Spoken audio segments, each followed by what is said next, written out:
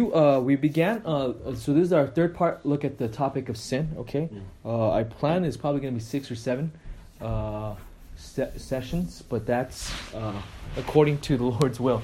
You guys know me, sometimes it's long-winded, okay, with that. So the first session we looked at the origin of sin is with the fall, and also the result of sin, okay, in corrupting man, okay?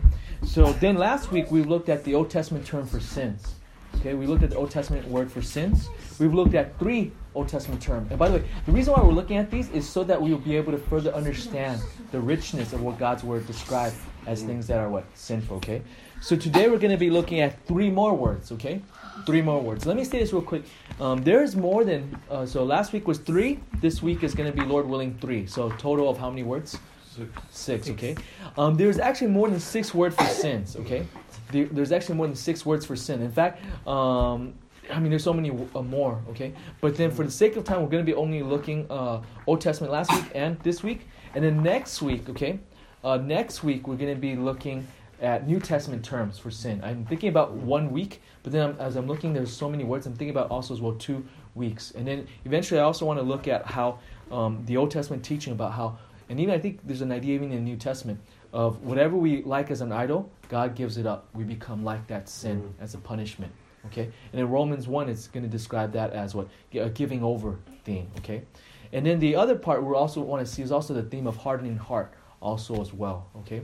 Maybe also the idea of total depravity, but we'll see. Okay? But nevertheless, I think the idea is, for me, why I really want to go over this is to see the richness of the term of what the Bible describes. And by the way, even last week, if some of you guys were here, when we see the words have analogy, I think it's very easy seeing that. It's actually, in any culture, you could explain sin just because of the richness of the term in the original meaning. Okay? So now we're going to be looking at Old Testament terms. So if you look at the purpose, we're going to see how many more Hebrew words, Old Testament words?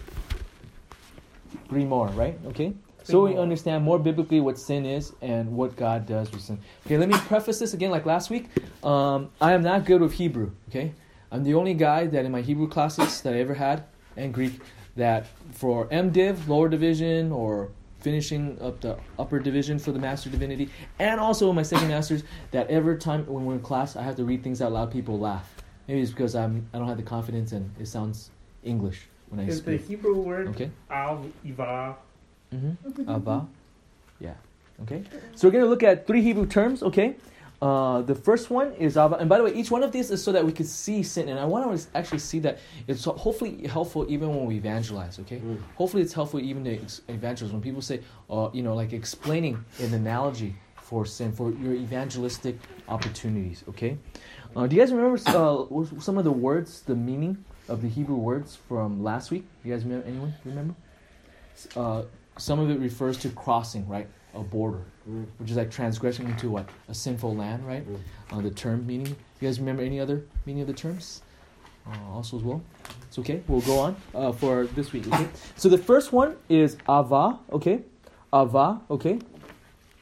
We're going to ask the first question is, what does this word mean outside of its moral use, okay?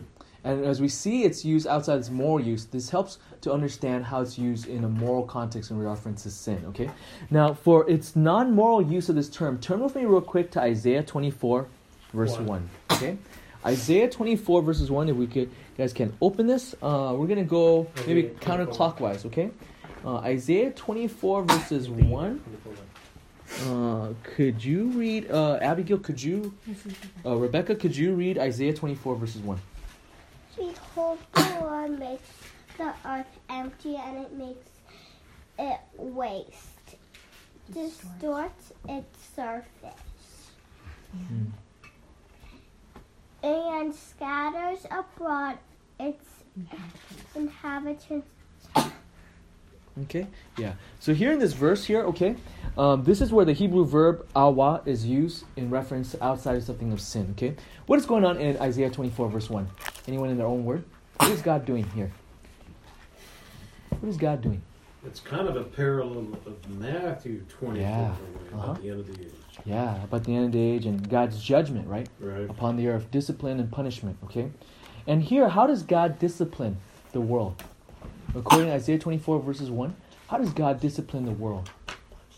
He devastates. Yeah. His punishment is he devastates. So that's one D word, but there's a second D word that's mentioned here.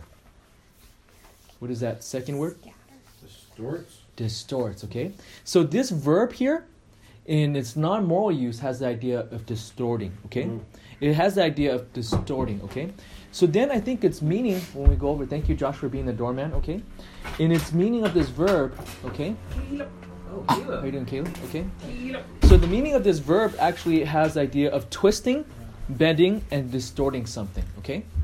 It has the idea of what? Twisting, Distorting. bending, and distorting something. So this is what this Hebrew word means, okay? I think even in English we have the idea of saying what? When someone is morally twisted, we say what? Hey, he's perverted, right? Or he's kind of twisted, or he's kind of sick and he's kind of twisted in his what? Mind, that kind of thing, okay? But the verb basic idea has the idea of twisting, okay? In fact, let's turn also as well with me to Psalm 38 verse 6, okay? Psalm 38 verse 6. Psalm 38 verse 6. And then when we turn there, Nancy, again, I'm just going to look at just another non-moral use of this term, okay? Psalm 38 verse 6. Again, Psalm 38 verse 6, okay?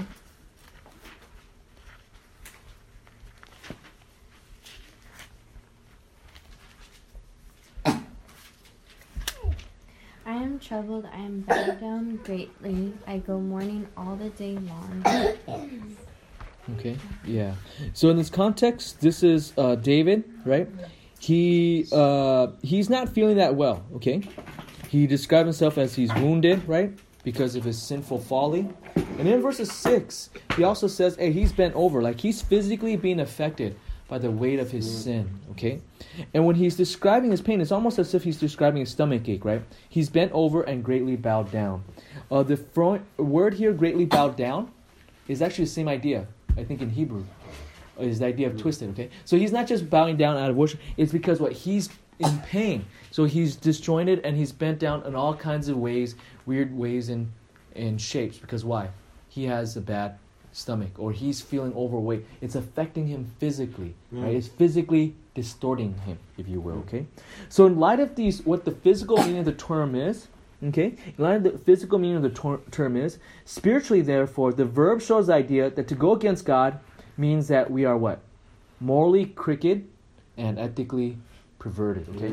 So I think this actually shows the nature of sin. By the way, right? We often think of sin as just something that we do outside of us, but this actually shows the inside nature of sin. That it's actually something about nature, is that our nature is what? Morally twisted, okay? Morally twisted, okay? Also, I do want to say, this term sometimes can be ambivalent in referring to either the act of sin or the penalty of sin, okay? So there's verses where, okay, because of your sin, you will be what? Twisted. Remember what we saw, Isaiah 24 verse 1? Because of people's sin, things will become distorted by who? By God, as a punitive or punishment sense, okay?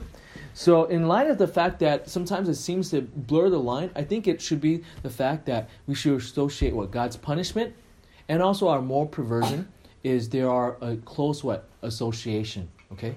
There's a close association. Because why? Today's world, we sometimes think, right, when you see TV, people could do all kinds of sin, but in the way the world tells a story is people could do sin and get away with it, right?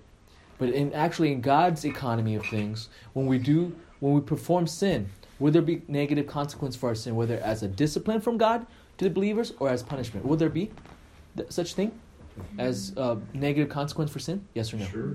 Yes, there is, okay? So in light of this, let's now look at moral use of this term, okay? Now in a moral context, turn with me to Proverbs 12, verse 8, okay? Proverbs 12, verse 8. Okay, Proverbs 12, verse 8.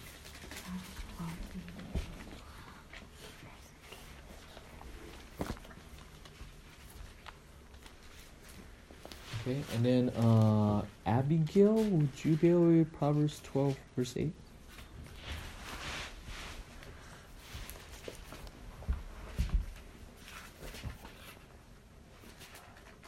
Again, Proverbs 12, verse 8. A man will be commended according to his wisdom, but he who is of a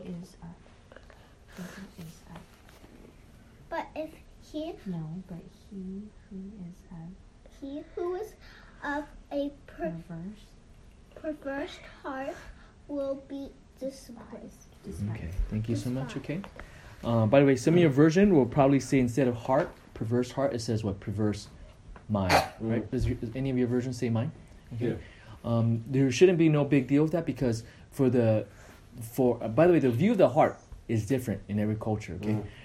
Did you guys know that for the Egyptian, they thought the brain, they didn't think much of the brain. They thought the brain's function of thinking is actually in the heart. Okay. So for them, when they did mummy, they actually threw away what? The brain. Okay. They just got it all out, with hooks through the nose and get everything out and boom, that's it, okay? Whereas in the sense of heart, they saw it's very valuable, which we'll see in a few weeks from now. God's going to use that theme in Exodus to talk about hardened heart, and he's going to flip their understanding totally with that, okay? But here, when it says heart, it's actually the center of a person's thought life, the inner thought life, okay? In the Hebrew use of the term. And notice there's a contrast, okay? It mentioned when you see the word perverse, this is the same Hebrew verb here, okay? The word idea, remember the idea of twisted? But notice here it's actually referring to what? Sinfulness, okay? There's a contrast because we know this because the man who's perverse is contrasted with what? The man who's wise, who's actually spiritually, morally, right? God-fearing kind of wisdom, okay? What would happen to the man that has God-fearing wisdom? According to verses 8, the consequence, the first line. What's the consequences of living as a person with godly wisdom? You'll be commended, okay? But then if a man who is perverse mind, they will be what? Despised, okay? Which goes against our age because sometimes people think it's, I think it's an unfortunate day when you see a lot of comedians. The way they get cheap laughs is what? Mentioning sin, okay? Purposely, and it's really low, crass thing. But I think those that are most funny is those that are what? Like Ben Chung standard of what? Puns and wit. Oh, so you're like, what? Okay. With that, okay? I'm just thinking about this retreat with all the mistakes and all that stuff. The stakes. Okay. Mistakes. There was no mistakes, okay? Except for those that didn't show, okay? All right, and so going back on with that, no, I'm just kidding. With that, okay? So we see here, the basic meaning of the term, okay, is physically twisted and bent, okay? And so we see that this is one, and there's many other, okay? We'll just look at one more, okay? Turn to Psalm 106, verse 6. Okay, Psalms 106, verse 6. Who's the last one? Is Josh. Could you read Psalms 106, chapter 106, verse 6? Psalms 106, verse 6, okay? Psalms 106, verse 6. We have sinned like our fathers, we have committed iniquities, we have behaved wickedly. Okay. In this word, this verse, there's actually more than one word for sin. What are some of those words for sin that is mentioned? Iniquity. Iniquity. Anything else?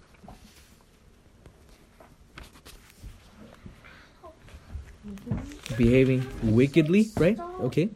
So, in all these terms, notice, by the way, we know the term iniquity is that moral perversion term, the one that we're looking at.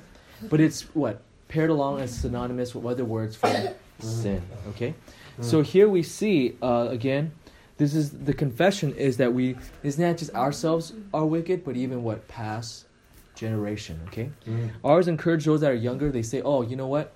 My parents were really bad, and the previous generations were really bad. Then I often will tell them, remind them, guess what? You will be really bad, okay? Your kids will also point it out. You're really, really bad, okay? So be slow with that, okay? Of self-righteousness, okay? With that. Okay, so as application, we should realize that there is something that is twisted. We should realize that there is something twisted or wrong when we sin, okay? It's not proper, and I know even when I evangelize, sometimes I say, oh, it's human nature to sin, as if that's a normal, healthy thing. But Scripture makes it very clear, there's something wrong. Just like we saw earlier that Psalm 38, verse 6, when David is sick, his body is physically distorted, right? We say there's something wrong. And the same analogy is drawing that, okay? Is drawing that. So I think this is where, when you evangelize, there's a place for using medical analogy for the gospel, right? Hey, there's something wrong or what? Twisted, okay? I'm going to confess something. I'm a very, very messy writer. You guys ever see my hand signature? It is really, really bad, okay? As a little kid, I could never draw a straight line. Some of you guys, like in taking geometry class, right? You draw a straight line just by that. I could never do that. Maybe this is how twisted I am. I just go and whatever reason, it just goes off, okay? So I can never draw a straight line, okay? So yet we see the same analogy. That's like us, right? When we draw, after a certain time, we would not be what? Straight. By the way, did you guys know they've actually done experiments before? They blindfolded people until they walk straight. Do we walk straight over a long time? No. Okay. If you put someone in the middle of the desert, do you know what happens when you blindfold someone and you tell them to walk straight? They think mentally they're walking straight, but you know what they end up doing? Circle. You guys ever seen this? They walk in circles. It is the most strangest thing. We walk in circle. Okay. We don't walk straight. Okay. So I think that's an analogy too, that we are what? Our nature, we are much more twisted than much more we realize. Okay. So that's the first application. We need to realize there's something twisted or wrong with us when we sin. Second application, we should be warned that sin brings about consequences of sin. If we see this term, remember what we mentioned earlier, what I've quoted and also footnoted, that this term is often associated also as well with punishment. It's not just only we are twisted and therefore we are punished, but also even God's punishment for us is, there's a sense of irony of God using the term twisted, just like we saw earlier, remember? Isaiah 24 verse 1. Because of our sin, he twists up what? The land as our punishment also as well, okay? You guys ever had a long string and then somehow you guys, or maybe you guys have a earpiece? How many of you guys earpiece always get all twisted up? Anyone? Or most of you guys take really good care of your earpiece? Okay, maybe this is just my negligent and care, right? How many earpieces I go through a year? A lot, okay? Because I close the door, on it, I drop it, I run over it, I step over it, right? I have it, and then I'm walking somewhere in Huntington, garden ketchup on some flower with a rose, and then rips it, all kinds of things, okay? And the worst to me is when it's all bundled up, and it's all twisted. It's like, oh, it's so hard, okay? And guess what? That's like the analogy of what we are like morally also as well, okay? So let's go on now to the second term. The second word, okay, is ma'al, okay? Ma'al, okay?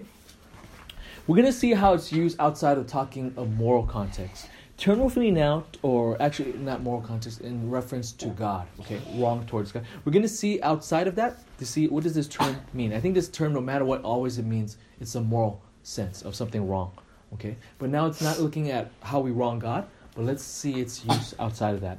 Turn with me to Numbers chapter 5, verse 12, okay? Numbers chapter 5, verse 12. Where do we stop at? Caleb is next, right? I think so. Yes. Okay, Numbers chapter 5, verse 12. Speak to the sons of Israel and say to them, if any man's wife goes astray and is unfaithful to them. Okay, we'll stop there, okay? Numbers 5 is specific law stipulations of case laws of saying, okay, what if someone is unfaithful? That is, they've committed the sin of what? Adultery, okay? The Hebrew word that we're looking at for our second word, again, now we're looking at our second term.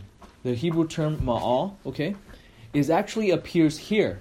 And it's a word that is translated in our English. It's a verb that is translated as is unfaithful, okay?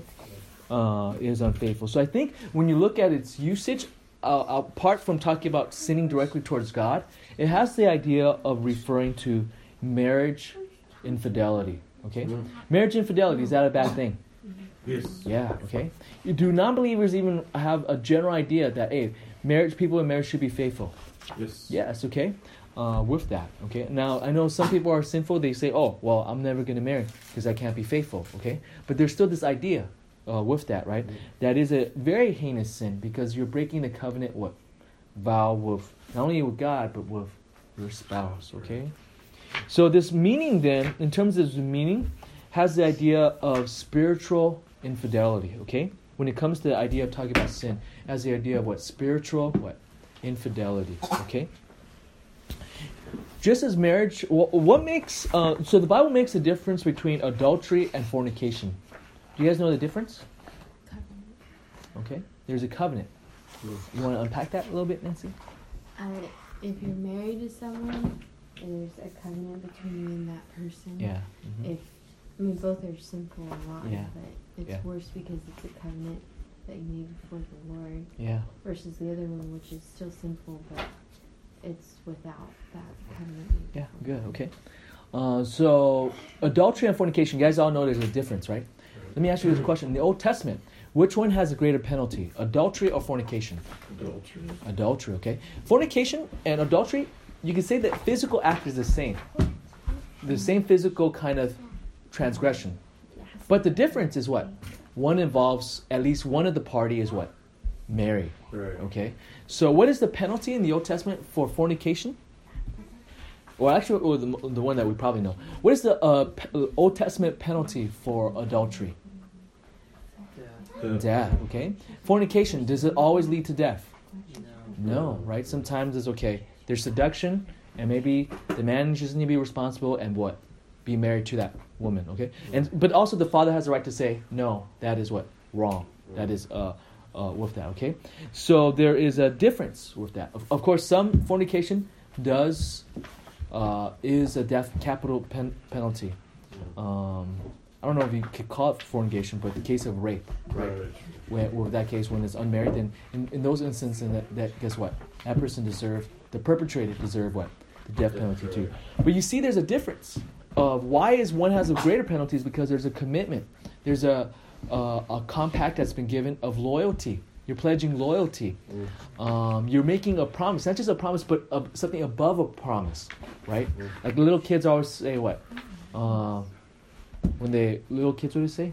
Cross my heart, hope to die. Okay. But by the way, the covenant originally was the idea. Like if you guys see the actual original context, you see that in Genesis. Do you guys remember Abraham? Before he's Abraham, God made a covenant. And remember, there was he made him fall asleep. And usually back then, in the ancient Near East, two people walk besides a cross where there's a fire cooking meat, and then they rip the meat in half and say, "Hey, if you break this, you should be what?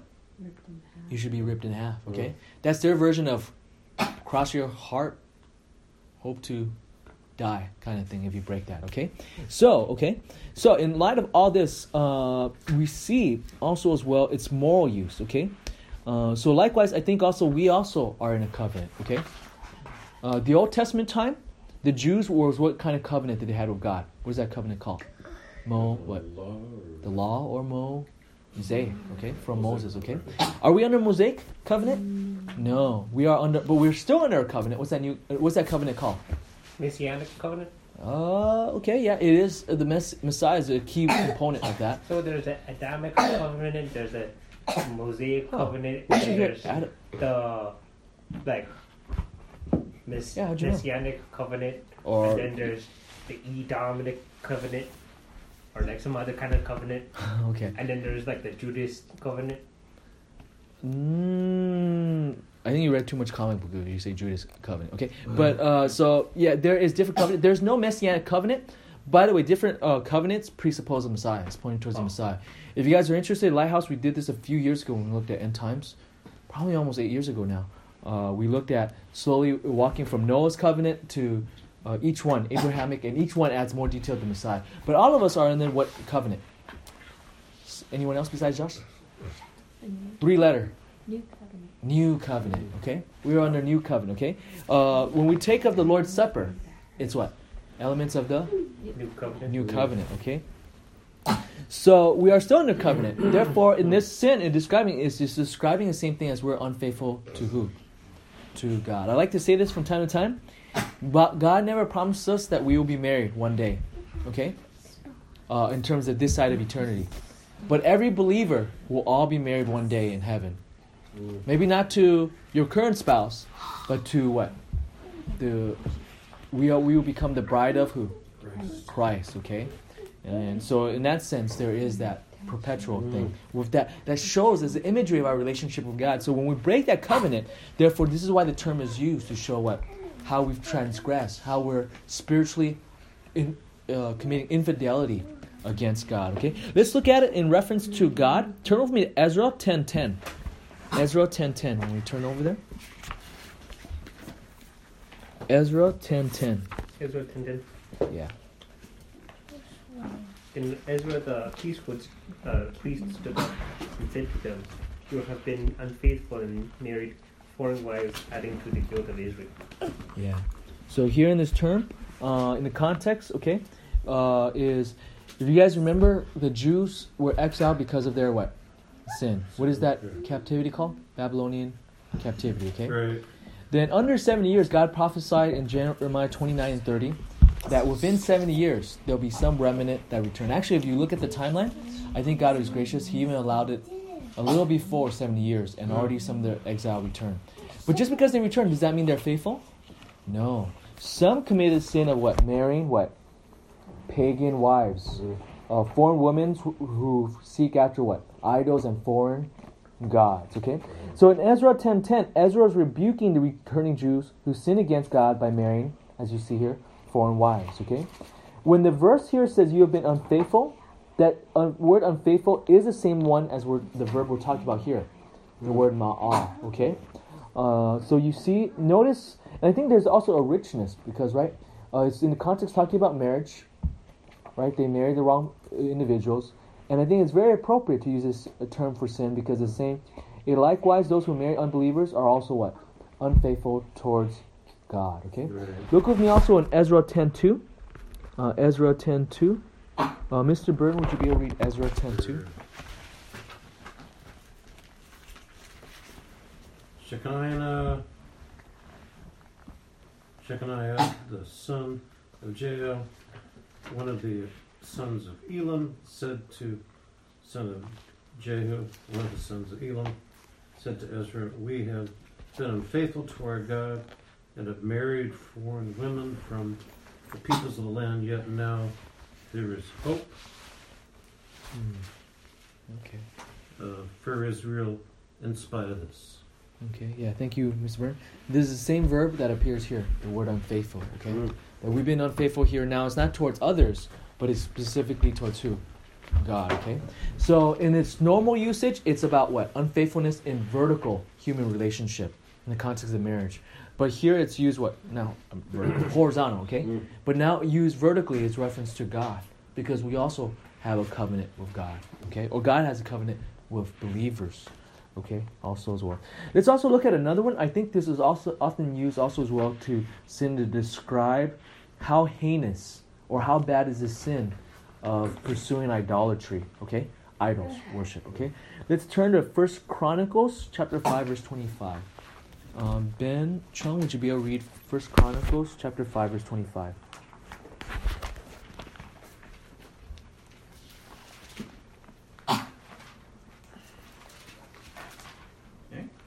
Oh, 25.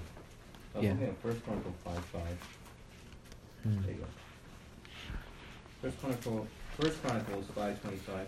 But they acted treacherously against the God of their fathers, and played the harlot after the gods of the people of the land, whom God has destroyed before them. Okay. So in context of 1 Chronicles, you would know that in the first 11 chapters, what is going on here? It's all genealogies, okay? Or, it's describing from Adam, First Chronicles 1:1 onward, okay? And also it breaks down even like by different tribes, okay? So it's in this context, while it's going on, it also gives us what? A quick shot of history, a quick blurb. And in this verse, in the context, it's actually talking about the sons of the half-tribe of Manasseh. Okay? We know this because of verse 23 in this context. And yet this verb, when it's talking about them, they describe that they have sinned. What is the sin they committed? Anyone? What is the sin they've committed? 1 Chronicles 5:25. What is the sin they've committed? Playing the harlot with false gods? Yeah, okay. It's basically seeking idols. Right. False gods, pagan religion, okay? And yet it's compared as what? There's almost, again, using the analogy of marriage, okay? It's saying, hey, if you do so, you're like playing the harlot, okay? And then you see the verb here where it says they act treacherously. Okay? All your versions say act treacherously. Nancy, does yours say act treacherously? 1 Chronicles 5:25. The first part. But they were unfaithful. Okay, good. Okay, act treacherously or they were unfaithful. This is the same Hebrew verb, ma'ah. Okay, so notice here there's association of idolatry is in some sense spiritual adultery. Okay, I know they kind of rhyme, but let's say this together. Idolatry Idolatry. is spiritual Spiritual. adultery. Okay. By the way, is idolatry something that only the Old Testament saints were tempted with, or is idolatry something that even New Testament reality of temptation? What do you guys think? It is still, okay? Because the New Testament described greed as what? Also idolatry, Right. okay? If you read actually let's turn there, 1 John chapter 5 verse, I want to say 21, okay? 1 John 5:21. And we turn there. Short verse, Noel, if you'll be able to read, or did Ben read already? Yes, right? Did you already read, Ben? Little children, Okay. guard yourselves from idols. Yeah, okay. New Testament reality, okay? You might say, wait, who they still idolatry? It's talking about clearly to believers to watch out for sin. But here's the reality that what? Idolatry is more than just what? The little Buddha that you see when you go to a Thai food restaurant, right? It's actually anything that is above what? God. Okay, sets itself up, you set up above God, okay? So idolatry is spiritual adultery, and in light of this, that's why this phrase is used, okay? So let's go back, if you guys following the outline, there's other terms used. We're not going to look at the other one, but I've listed it. But I want to talk about application.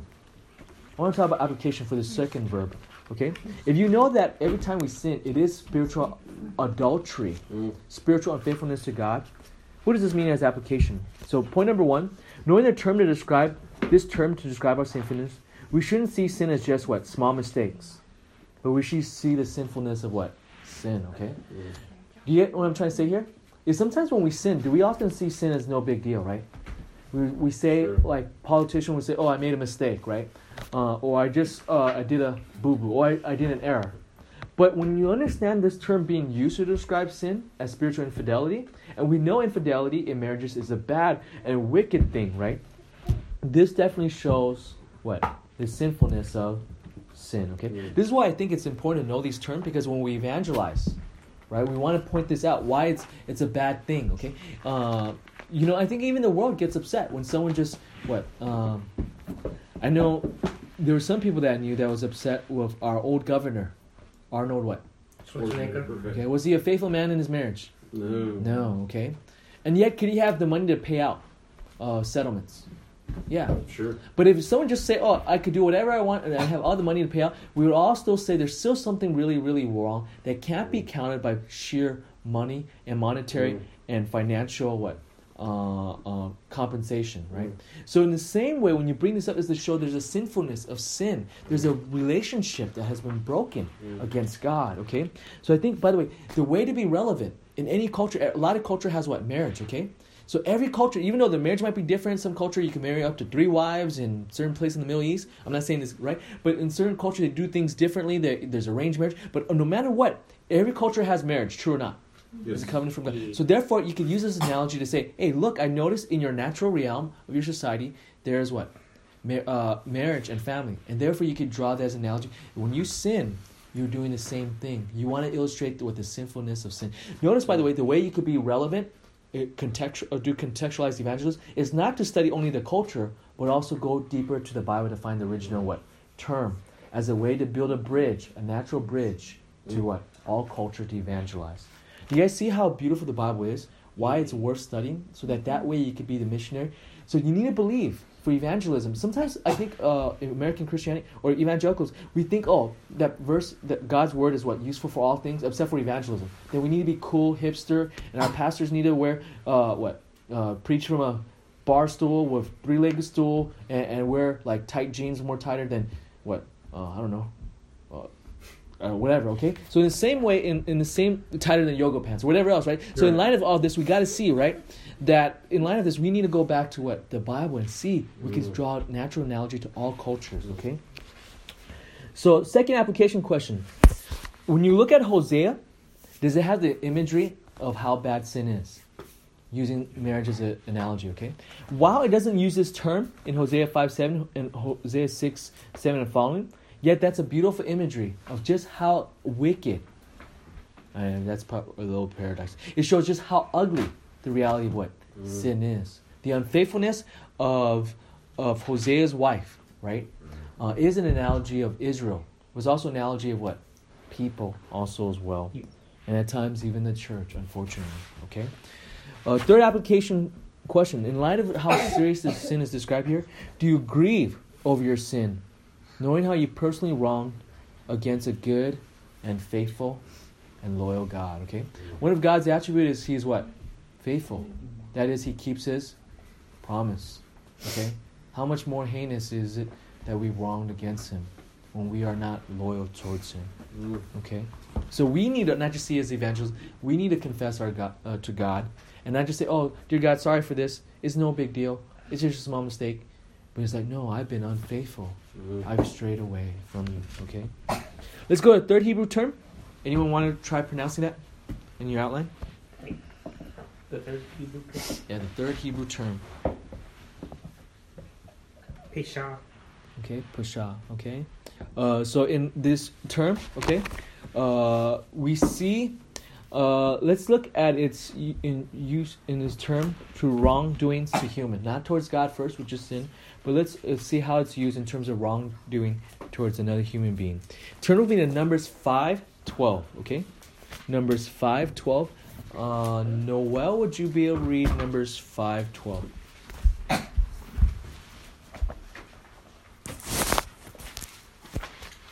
Speak to the sons of Israel, and say to them, if any man's wife goes astray and is unfaithful to him. Yeah. So here you see. Oh man, I think I used the same one. Okay, that was the previous one. Okay. Turn with me to. That cut and paste. Yeah, I cut and paste it, and then I type over it because it's the same structure. It makes it faster. Turn with me to Exodus 22, verse 9. Okay, this is another verb, another verse that shows its use outside of talking about direct wrong against God. Okay, Exodus 22, verse 9. Noel, would you be able to read that again? Exodus 22, verse 9. For every breach of trust, whether it is for ox, for donkey, for sheep, for clothing, or for any lost things about which one says, this is it. Okay, thank you so much. Okay, so in Exodus 22 verses 9, the verb that is translated for every breach of trust. Okay, so I think this verb here has the idea of breaking trust, but it's not breaking trust accidentally. Elsewhere, it's really the idea of rebellion. Okay, you're purposely doing something in breaking against a rule. Okay, whether you're a rebel of a cause or rebel without a cause, this is what it naturally means in its regular usage outside of talking about God. This is how it's used horizontally, right? You're rebelling against somebody, okay? You have a contract, you have an agreement, yet you purposely what? Break it, okay? You're purposely, intentionally doing this, okay? So this is another term for sin, okay? There's another term for sin. Now we're going to see this term used elsewhere, okay? By the way, when we're looking at all these things with sin, could it be very convicting? Sure. Could it also feel like, wow? I mean, just let's summarize the three terms we've looked at thus far. Sin is described as what? We're twisted, okay? We're twisted. Twisted is not just only someone that's the most extreme sin around us. We often use that term, but it says, Scripture makes it clear, all of us is what? Twisted, okay? That's the first term. The second term, what does it mean naturally, again? Is what? Infidelity, okay? Infidelity. So, but all these terms is emphasizing what? Our heavy culpability, our heavy responsibility. We are going to be responsible for our sin. And now when you look at this third term, with the term rebellion, okay, it shows what? That all of this is not just a small mistake that we pay a small fine for, right? Like, oh, we just parked here in the wrong place. But this is what? Purposeful, intentional what? Doing something wrong. And yet in light of all this, if someone purposely wrong against us, how would you feel? How would you feel if you're in marriage and it turns out there was no faithfulness? You'd be very hurt. It'd be very hard to forgive, right? How about also as well the other term also as well? The other term also as well with being twisted, right? How many of us like to be around someone that's really twisted? No, we wouldn't want to. I want to avoid them. All kinds of things. And yet, you know what? When it comes to all this is where we have grace. Would God even forgive us? Even if we're rebellious? Yeah. Using the same term for rebellion, let's see this term mentioned in context of God's forgiveness, okay? Turn with me to Psalm 51, verse 1. Psalm 32, Psalms 32, verses 1. 32.